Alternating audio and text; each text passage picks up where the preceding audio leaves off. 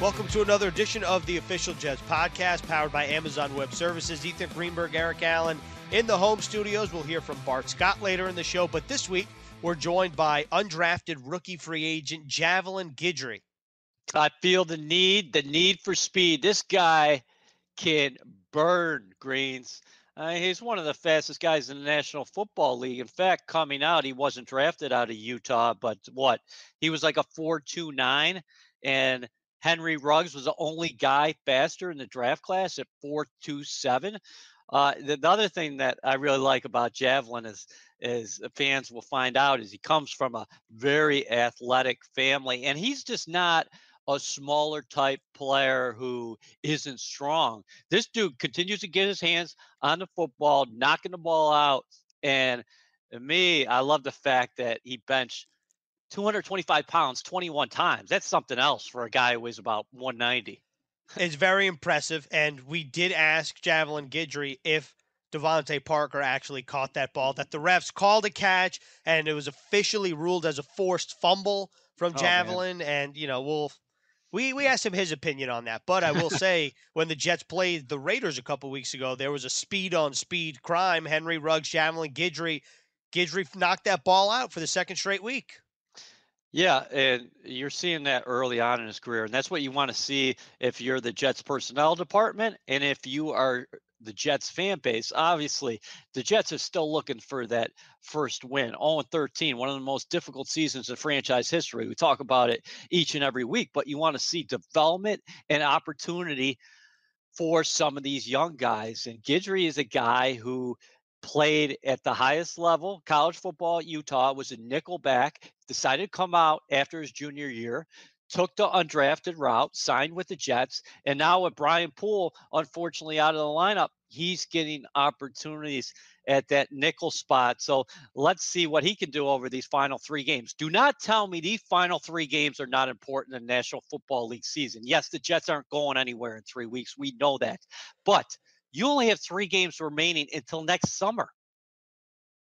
Yeah, I think that you hit the nail on the head. This is the time of year where you start to see what you have in the future, and Javelin Guidry is someone that's taken advantage of his opportunities, and he played the most snaps of his young career against the Seattle Seahawks yesterday as we record this podcast Monday afternoon. So let's hear from Javelin Guidry right now. I read somewhere that you started competing in track and field at 7 years old. Is that true? Yes, started at a young age, just getting the flow of it. My dad said I was gifted with speed, so just being able to compete using my speed, it's been a blessing at a young age. Javelin, we have so many things to get to with you. First thing I want to talk about is what made you leave Utah after 3 years? I was just confident in my ability to play at the next level. I felt like I was ready, and I took the chance on myself and believed in myself, and here I am now. So quick follow-up, though. You went undrafted. Was there a lot of disappointment that weekend, or you knew all along, listen, I'm betting on myself. I'm going to make it no matter what? Yeah, that weekend there was definitely disappointment, but it was more of, all right, I still believe in myself and my abilities on the field, and wherever I go undrafted, I'm going to make the most of my opportunities. You know, you're someone that ran one of I believe, the second fastest 40-yard dash at the Combine behind Henry Ruggs. You mentioned your track and field speed. When was the first time you knew that you were fast and you believed it? I'd say probably at a young age, like 8, 9 years old. I played soccer, and I would always chase people down, running with the ball and defending the ball. And that's when I was in track as well, and I just felt it in me, and my parents always told me that I was fast and gifted with speed, and just being able to use it now is great.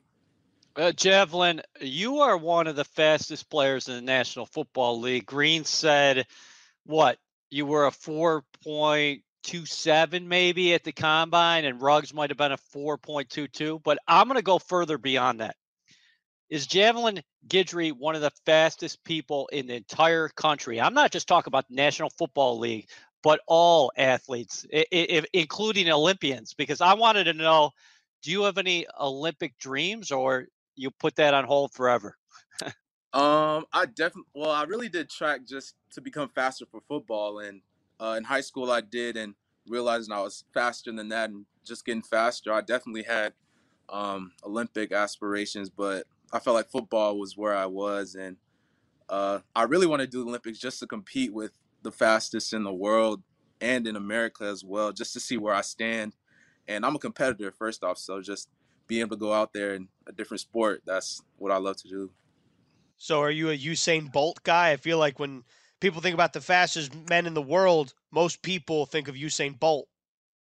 Oh yeah, he's different for real. He's fast.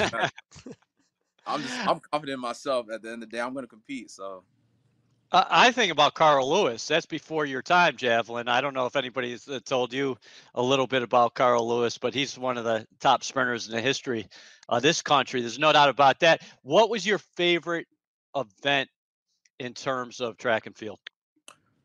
I'd say the 100 meters for me, but also the 4x4. Just that's always the last event, and just everyone's watching that event as well. And I did that a couple times to get ready for the 100. So just that's just all just inner dog, that race. The 400, that's a tough race, and competing at that and watching people compete at that is great to see. You know, you were talking about that you use track as a way to get faster for football. What was your introduction to football? Was it your dad? Was it your uncle? And your family is very athletic. So with that being said, are you the fastest one in the family too? Yes, no doubt. My uncle, he'll say he'll give me in 10 meters, and I'm waiting for him to heal up so we can race.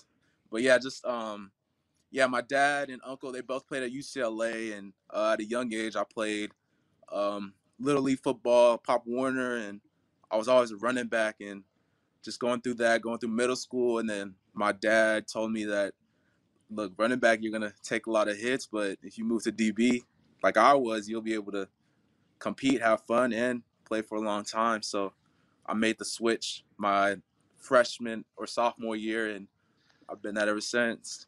What is the backstory? How did you not wind up at UCLA? You just talked about your family and the background there, but you went to another Pac 12 school, of course, at Utah. Yes, unfortunately, they didn't offer me or look at me, recruit me at all. So, and I that was one of my dream schools growing up as well. So, because my mom went there as well, my dad, my uncle, and some cousins. So, my brother's in there now, so I'm able to live through him. But yeah, I was at Utah. So, And what did you like about Utah in particular? I love the family aspect up there. Just a lot of people come from many different places, from Florida, Texas, California, even Utah, and just coming together, learn to work hard, and compete at a high level over there. It's in the Pac-12. We were Pac-12 South champions for 2 years, and it was a great time playing up there. Okay, so why don't you tell everybody who the coach was at Utah because he's been there a long time and super successful. And after you do that, what kind of mentality did he approach football with? Because I think it's carried through that program for close to 2 decades now. Yes, Coach Witt, and Big Dog. He's just teaching us how to just work hard and trust the process. You know, it's going to be some days are going to be easy, some days are going to be hard. Most of the days were hard, and so just pushing through, trusting your teammates, and doing your job. At the end of the day, you're going to be successful. And he taught me a lot of life lessons. Him and Coach Shaw, Coach Scowley, they were great coaches for me during my career at Utah. You know, what was football and really sports like for you growing up? Because you were born in California, you go to Texas, you go back to California. Was it difficult at all to try to find a rhythm and try to really put yourself on the map? It was different for the social aspect, you know, making new friends. But at the end of the day, it was just competing and trying to take someone's job wherever the new school we went to, and be able to still be able to get recruited wherever we went. And me and my brother, we worked hard together. At first, wherever we moved to Texas, and just build a name for ourselves and the schools we were at. What kind of advice would you give kids who bounce around a little bit for no matter the reason? Because everybody's got a different family situation, and a lot of times jobs bring parents different places. But like Ethan mentioned, three different high schools. I got to imagine your athletic background really helped you get friends quickly because you had those inner circles of people that you were hanging out with beyond the classroom. Yes, I would say just um, be able to sacrifice and understand whatever reason may be for you moving. It's for the best, and you just have to learn how to adapt wherever you are. And I was able to make lots of friends, life friends that I have now from the different high schools I went to. And leaving was definitely hard, but understanding that you're able to go to a new place and it's a brand new start. You got to make a name for yourself again. It really helped me in my career, and even now. What's the most significant differences between growing up in California and growing up in Texas? I'm not gonna lie. So I grew up in California, and when we found out we were moving to Texas, my mom told me I had the stereotype of like the cowboys and uh, horses and all that, but it's really not like that. I say it's just California is more city-like, but Texas is more. They have their cities, but it's more like country-like almost where I was, and so I'm grateful to be at both places and have friends in both spots. So do you prefer In and Out or Whataburger? In and out, all the way. All, Hey man, you got more than just speed. I'm jealous of you because I'm thinking, yeah, Javelin, he's a good athlete, obviously, in a sprinter speed, but 225, 21 times? yes. How were you able to do that? Because what do you weigh? You probably weigh about 190 pounds. Have you always been really good in the weight room, or is that something that you worked tremendously hard at and got better over the years? Because that's unheard of. 21 reps at 225.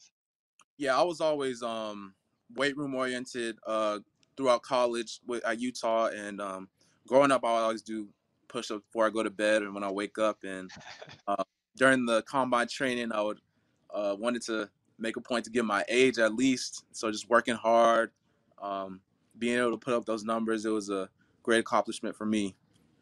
Javelin, can you take us back to the pre-draft process and what your interactions were like with the Jets and why you eventually decided to choose to sign with the Jets?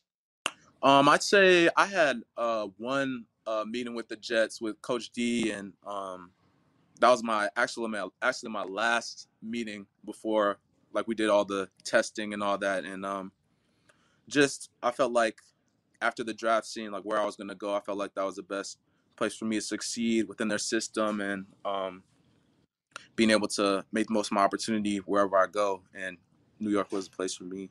What kind of advice would you give kids growing up, people in college who are playing that nickel position? Because that's one of the toughest positions in all of sports, I think, Javelin. And you did it all throughout your time at Utah. Now you're doing this at the professional level with the New York Jets.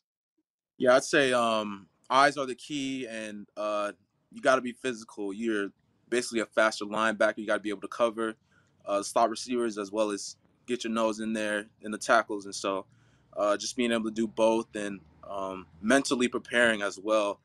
Preparing yourself, it'll make the game much easier for you at the end of the day. A lot of coaches and veteran players talk about this offseason, the one that you signed with the Jets in as obviously a unique one without any in-person meetings, no OTAs, no mini camp. Your first time meeting these teammates of yours is in training camp. There's no preseason. How much have you learned since you first set foot in the building to now, and what's it been like for you to get some more playing time as of late? Yeah, just going back to training camp or even before that, the virtual meetings just for me being able to talk with my fellow rookies and the DBs in the room, just learning the playbook, studying day in day out, and coming up here training camp, working hard, and just learning to prove and reprove myself each day. And um, it's paid off the hard work, and now being able to play, it's a blessing. Javelin, let us in on a little secret. Was that a catch by Devontae Parker? I'm still going back and looking at the tape. That was ridiculous. The refs called it, but my coach was like, "That's no catch." Everyone told me it's no catch. So I try to get it out. Always punch the ball out. And you've And then had you to. had the other forced fumble too the next week. Yep. Uh, So is that something that, again, are you trained to do? You obviously you learn to do that, but again, some guys don't have a knack for it. You've shown a knack for it here early in your career. There are a lot of guys who might play that position for a long time, and it will take them a while to force a fumble. But we're expecting that out of you every week. Yeah, just learning here to Coach D tells us to play violently through the pocket, whether we're tackling or the ball's in the air, just be violent. And I've been doing it in practice, practicing it, and being able to do it in the game and come up with the fumble. I thought it was incomplete first, so I'm just going for the ball and just figured out it was a fumble, just trying to hold them back. And Marcus came and scooped it. It was a great feeling for sure. Speaking of Marcus, what interception were you more impressed with? That one in Miami where he, hit it up in the air, fell down, went around his butt, got some help, or the one against the Seattle Seahawks where he's going one on one with one of the best receivers in football, DK Metcalf, and he comes down with the pick of Russell Wilson. Yeah, they're both great. I would say I like the Miami one, just catching the one hand like on your butt too. That's crazy. But the one yesterday was great too. Just being able to track the ball and come down with it against DK. That was a great play. I was hyped for him for sure. Javelin, who do you lean on in the secondary in terms of wisdom and knowledge? Because that's a room that's very young in itself. And obviously, you think of the graybeard of both the secondary or the safeties and the corners, you think of somebody like Marcus May. But outside of Marcus, is there somebody that you turn to more than others? I turned to Arthur Art. Uh, just he's been a real great mentor for me. Just um, with being able to transition into the league, learn how to be a great professional. Marcus as well, but I'd say the rookies as well. Just us being tight, me, Bryce, Lamar, Ashton, just talking about our experiences and what we're going through. We're able to learn from each other, and yeah, Art and Marcus, they've been great leaders for us, and I learned a lot from them. I'm grateful. Who was your team growing up? You talked about your California roots. So if you had an NFL favorite team, who was it?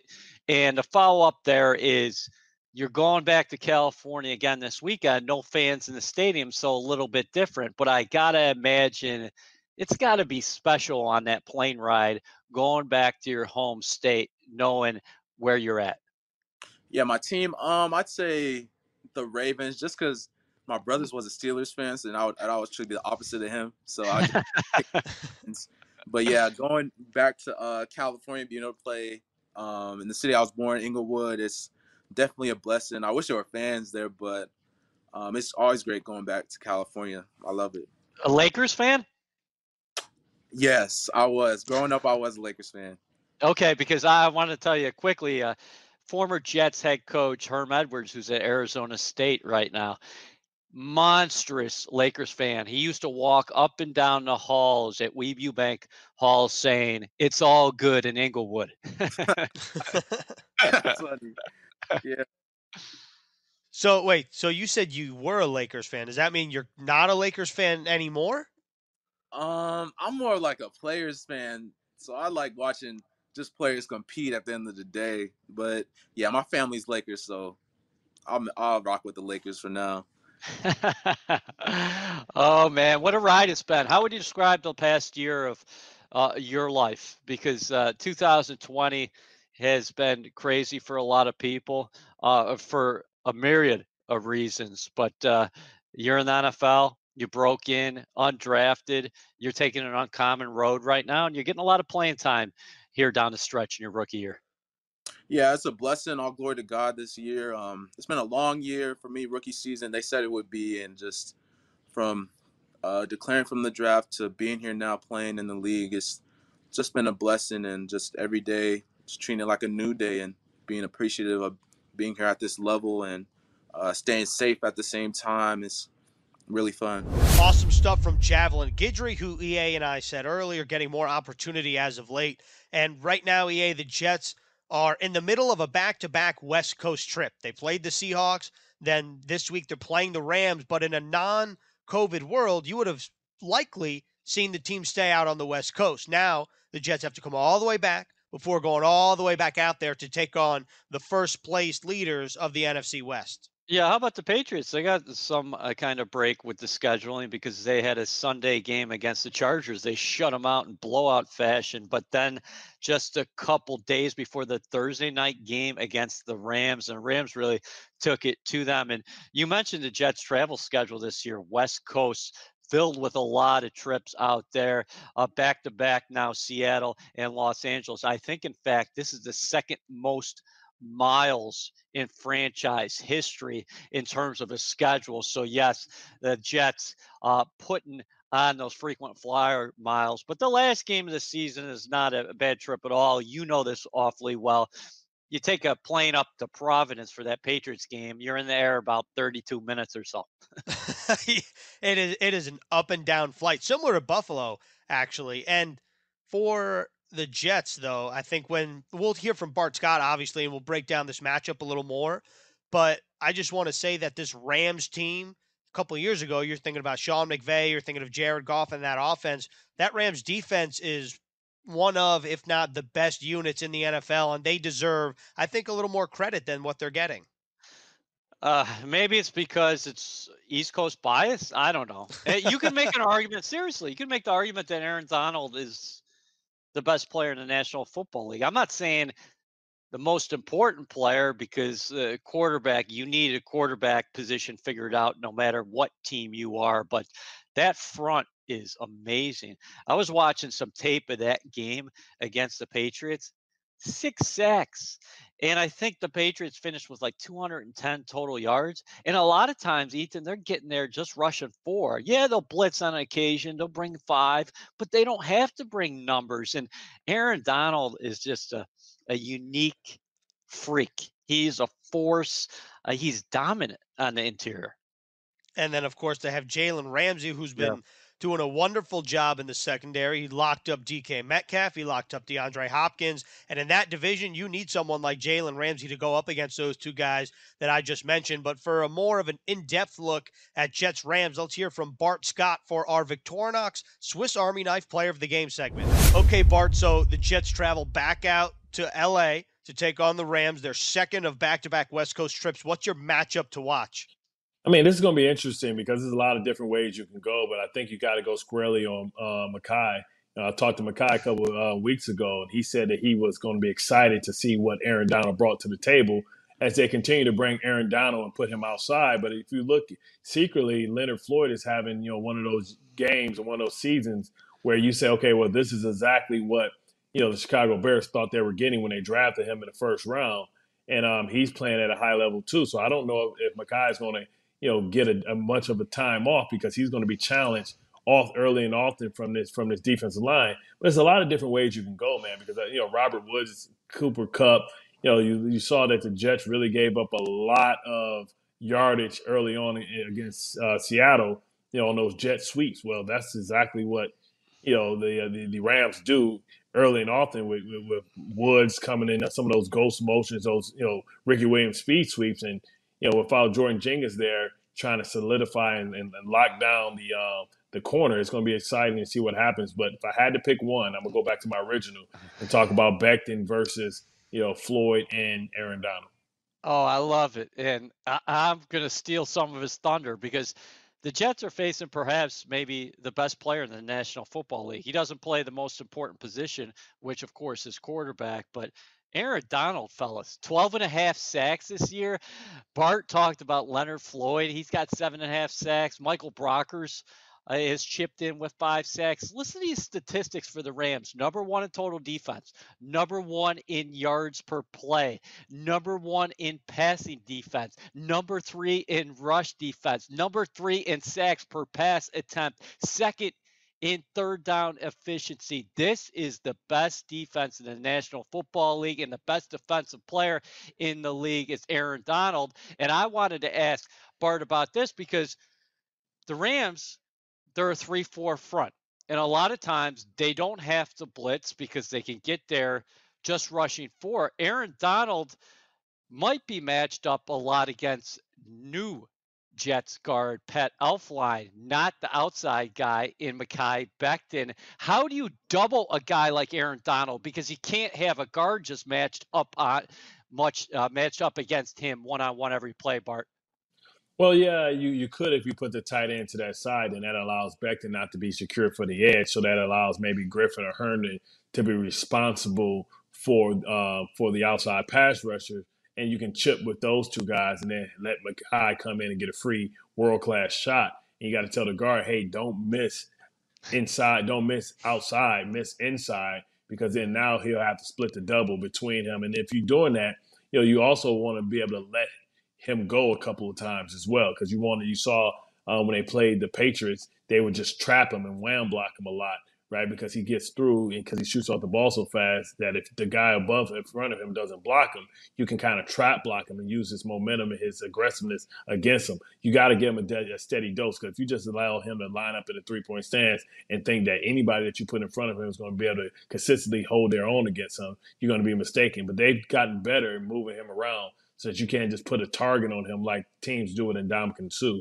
They've been able to move him around and allow him to be like that pawn piece where if they find a weakness in your front, that he's going to exploit it. Ethan, before you go ahead, I just wanted to ask Bart real quick. If you're the Jets offensively and you're coming off a 3-point performance against Seattle, I just wanted to see if you thought you got to run a lot of 12 and 13 personnel, go a lot of double tights, and maybe at times 3 tight ends against this team. Well, traditionally, when you think about when you go with those personnel, teams don't have a lot of blitz packages with it, and you hope that they go heavy and hope that you can maybe take your chances one-on-one on the outside. The problem is, if you want to do that, you're going against arguably the best corner in the game, in Ramsey. So he may take that away. So then the blitz or the pass rush will eventually get there.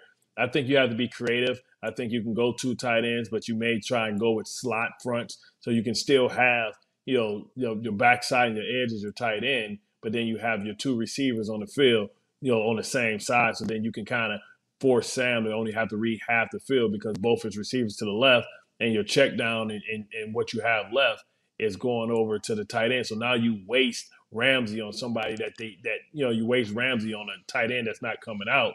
And then you're able to work one side of the field opposite him and force him to just kind of waste himself sitting there on the backside bored to death. And then hopefully maybe later you sneak one out on the low where he thinks that, lull him to sleep and then maybe get a vertical route by Herndon while he's sleeping. For my matchup to watch, I'm going to go with this Jets run defense against the Rams rushing attack. Last week, rookie Cam Akers against the New England Patriots ran wild. The Seahawks did a good job moving the ball against the Jets front that takes pride in stopping the run. So, Bart, what did you see out of this Jets rush defense last week against the Seahawks, maybe compared to what they did the week before that to the Raiders? And what do they now need to do, and how do they prepare for this Rams rushing attack? I mean, you just have to make sure that you have borders, right? Make sure that everybody has a run in between the tackles. You can't give up your perimeter because when you do that, you cut the defense. And I think to answer your other question, what did they do different from, from the Raiders? You think that they had their starting running back. Josh Jacobs didn't play in that game, so they didn't have their number one. And you look at Chris Carson, he's coming back. He's a guy that they've been waiting to come back. He dramatically changed their defense. He's a tone setter with Carlos Hyde, and they were able to just continue to try and wear the team down. And when you're out there and you don't really get opportunity and drives are extended, eventually that dam will break, and it broke. And when it breaks in, it's free yards out there for everybody to get. And also, you have Russell Wilson. It's a element of his game and what he's able to do in extending plays. Now, you don't have to worry about that with golf. But, with Russell Wilson, you have to worry about him being creative and creating on the fly because his ability to be a dual threat quarterback. Awesome. That was another great edition of the Victorinox Swiss Army Knife Player of the Game segment, and that wraps up another edition of the Official Jets podcast powered by Amazon Web Services. Bart, as always, thanks for your time. My pleasure.